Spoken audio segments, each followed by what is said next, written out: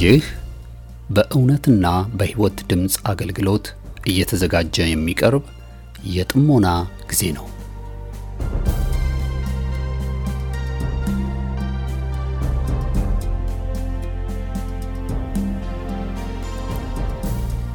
ጥሞና ወይም ተመስጦ በግል የሚደረግ ራስን ውስጥን የመመልከቻና የመመርመሪያ የጸጥታ ጊዜ ነው። ጴጥሮስ በሐዋርያት ሥራ ምዕራፍ 22 ቁጥር 17 ላይ በመቅደስ ስጸልይ ተመስጦ መጣብኝ ብሎ እንደተናገረውና በዚያ በተመስጦ ውስጥ እያለ መንፈስ ቅዱስ በጴጥሮስ ውስጥ የነበረውን የማይፈለገው ማንነት እንደቀየረለት ዛሬም ከዚህ በኋላ በመታደምጡት የጥሞና መልእክት እግዚአብሔር በቃሉ አልፎ እንደሚናገራችሁ ጌታን ተስፋ እናደርጋለን። ቀጣዩን የጥሞና መልእክት በጥሞና ያድምጡ። አሁን ወደ መልእክቱ።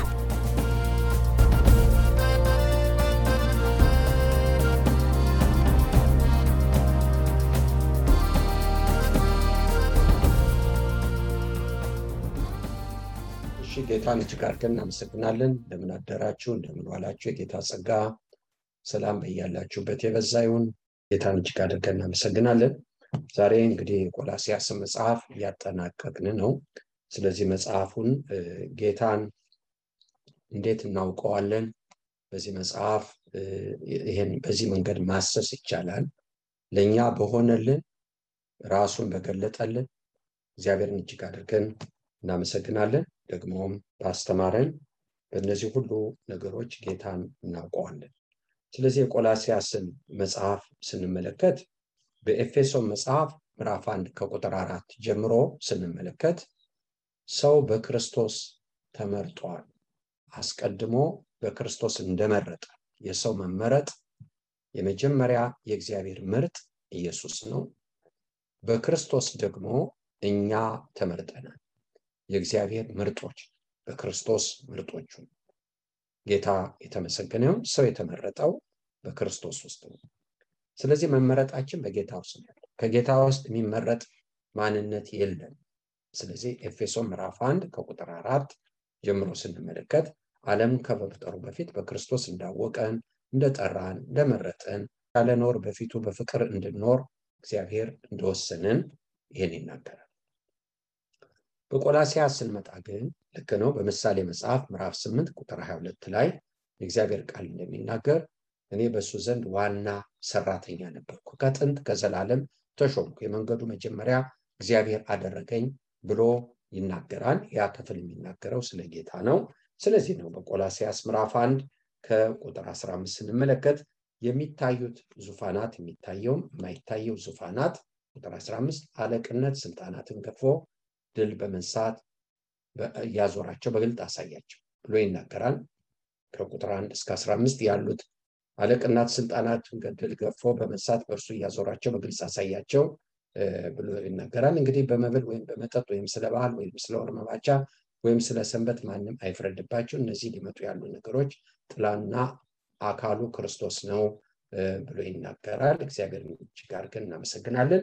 የሚታዩትና የማይታዩት ዙፋናት ሁሉ በሱ እንደተዋቀሩ 1:15 እርሱ የማይታይ አምላክ ምሳሌ ነው።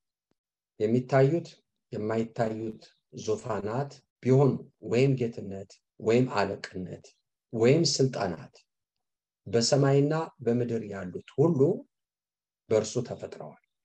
ከፍጥረት ሁሉ በፊት በኩር ነው። ሁሉ በእርሱና ለእርሱ ተፈጥሯል። እርሱም ከሁሉ በፊት ነው፣ ሁሉም በእርሱ ተጋጥሟል ብሎ ይናገራል። ኤፌሶን ምዕራፍ 1 በክርስቶስ መመረጣችንን ሲናገር ቆላስይስ ምዕራፍ 1 ከ15-16 ጀምሮ ስንመለከት ደግሞ በሱ መፈጠራችንን ይናገራል። በሱ መፈጠራችንን ለሱ መፈጠራችንን ይናገራል። ለሱ በሱ ነው የተፈጠርነው።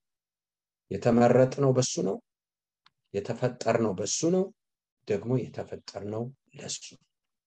ይሄን ቆላስይስ ይናገራል። ሁለቱ መጽሐፍቶች ኤፌሶንና ቆላስይስ እህትማማች መጽሐፍቶች ናቸው። እዚህ የምናየው እዛ እንመለከታለን። ስለዚህ ትልቅ ኢየሱስ እናያለን በሁለቱ መጽሐፍቶች። ምናልባት በኤፌሶን መጽሐፍ አካል የምናይ ከሆነ ደግሞ በቆላሲያስ ደግሞ አካሉ አድጎ ጨምሮ እስከ ራስ ድረስ ሄደን ክርስቶስ በቆላሲያስ ራስ ሆኖ እንመለከተዋለን። እግዚአብሔርን እጅግ አድርገን እናመሰግናለን። በክርስቶስ ተመረጥ፣ እንደገና በክርስቶስ ተፈጠር፣ ለክርስቶስ ተፈጠር። ስለዚህ ትክክለኛ ህይወት ማለት ለጌታ መሆን ማለት ነው። ለጌታ መሆን ማለት ለአካሉ መሆን ማለት ነው። ለጌታ የሆንበት ማስረጃው ለአካል ስንሆን፣ ለአካል ካልሆን ለጌታ ነው። ስለዚህ ጆሮዬ ለኔ ካልሆነ ለማን ይሆናል? አይኔ ለኔ ካልሆነ ለማን ይሆናል? እህቶችና ወንድሞች፣ ስለዚህ ለኔ ስል ለአካል ሁሉ ማለት ነው። ለዚህ ነው አይን የሰውነት መብራት ነው ብሎ መጽሐፍ ቅዱስ ይናገራል። የተፈጠርነው ለጌታ ነው ማለት ሮሜ መጽሐፍ ምዕራፍ 14 ብንኖር ለጌታ ነው፣ መኖራችን ራሱ ለጌታ ነው። ለሱን የተፈጠርነው ለሱ ነው የምንኖረው። መኖራችን ለጌታ ነው፣ መሞታችንም ለጌታ ነው። እንዴት? አዎ ብንኖር ለጌታ ነው፣ ብንሞትም ለጌታ ነው። ማንም ለራሱ ሊኖር የተፈቀደለት የለም ይላል መጽሐፍ ቅዱስ። ስለዚህ ምንም ነገር ይሁን በመንፈሳዊ ህይወታችን ጌታን የማናይበት የህይወት ክፍል የለም። በየትኛውም ሁኔታ ውስጥ በሱ ነው ያለን። እሱ በእኛ አለ፣ እኛ ደግሞ በሱ ውስጥ አለ። ስለዚህ ሞትም ቢሆን ችግርም ቢሆን ከፍታም ቢሆን እሱን የማናይበት የህይወት ክፍል የለም። ለዚህ ነው ጳውሎስን ስንመለከት በሐዋርያት ሥራ ምዕራፍ 23 ጉድጓድ ውስጥ ገባ፣ ጌታን አየ። ሮም ሄደ፣ ሁለተኛ ጢሞቴዎስ ምዕራፍ 4 የስብከቱ ስራ በእኔ እንዲፈጸም ጌታ በእኔ አጠገብ ሆኖ አበረታኝ።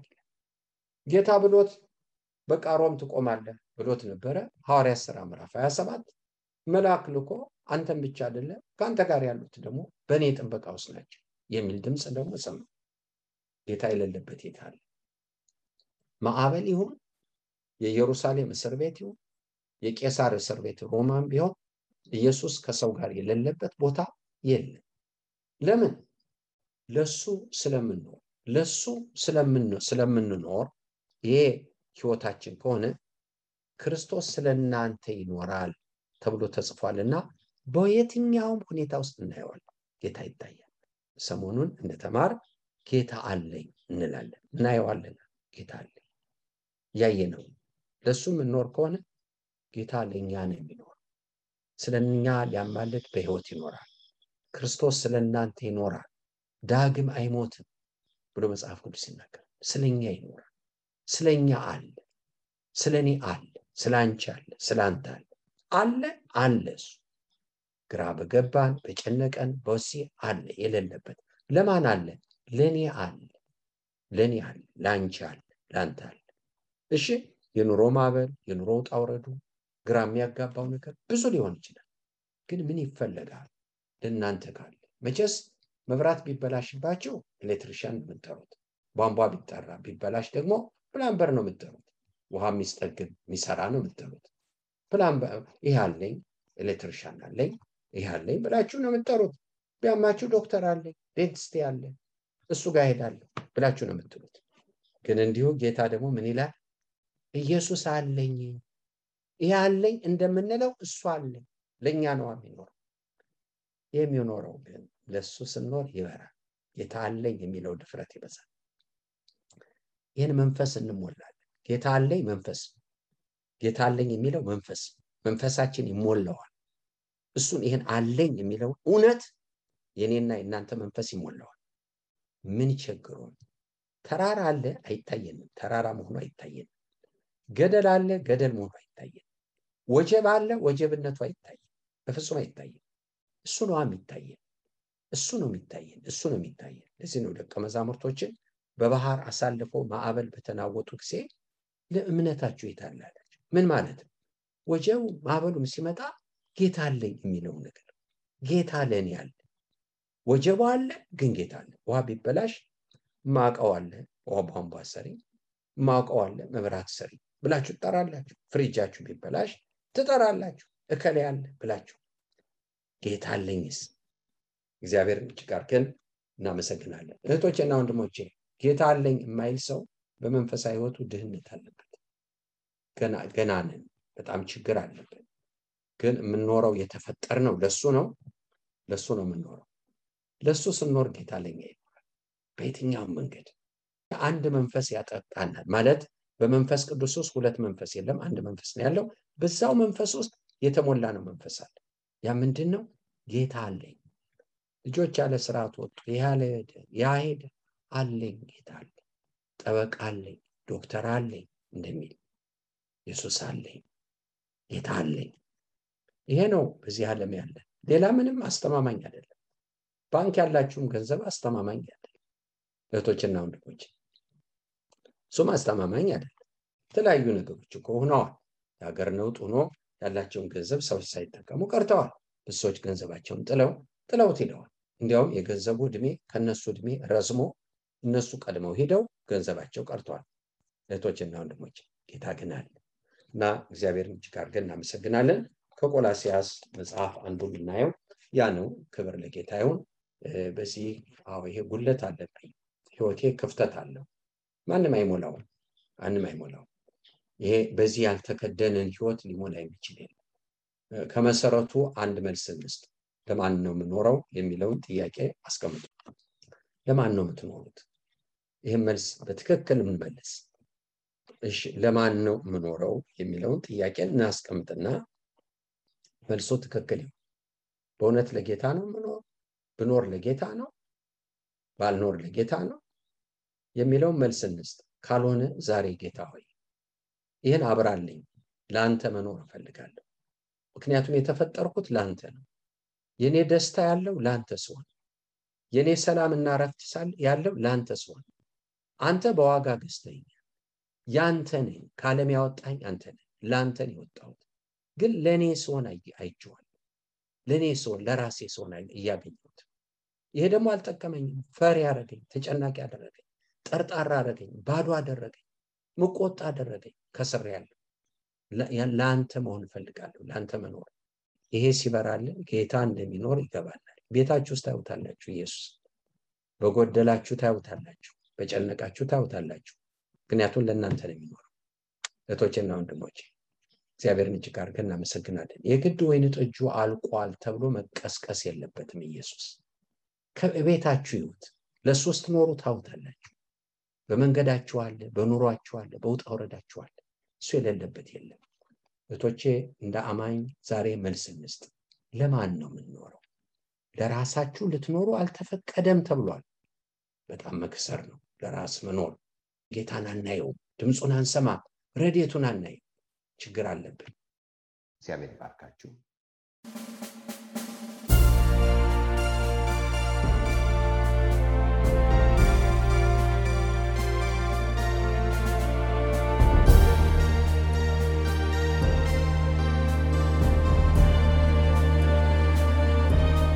እስካሁን ስታደምጡት በነበረው የጥሞና መልእክት ለሕይወታችሁ የሚጠቅም ለነፍሳችሁ መብልን ከቃሉ እንዳገኛችሁ ተስፋ እናደርጋለን።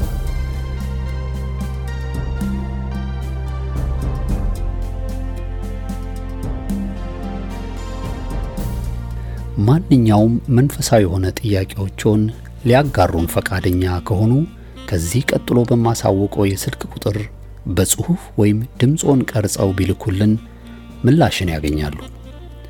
ለአሜሪካ የስልክ ቁጥራችን 2157820848 ሲሆን የካናዳው ቁጥራችን ደግሞ 6475184919 ነው።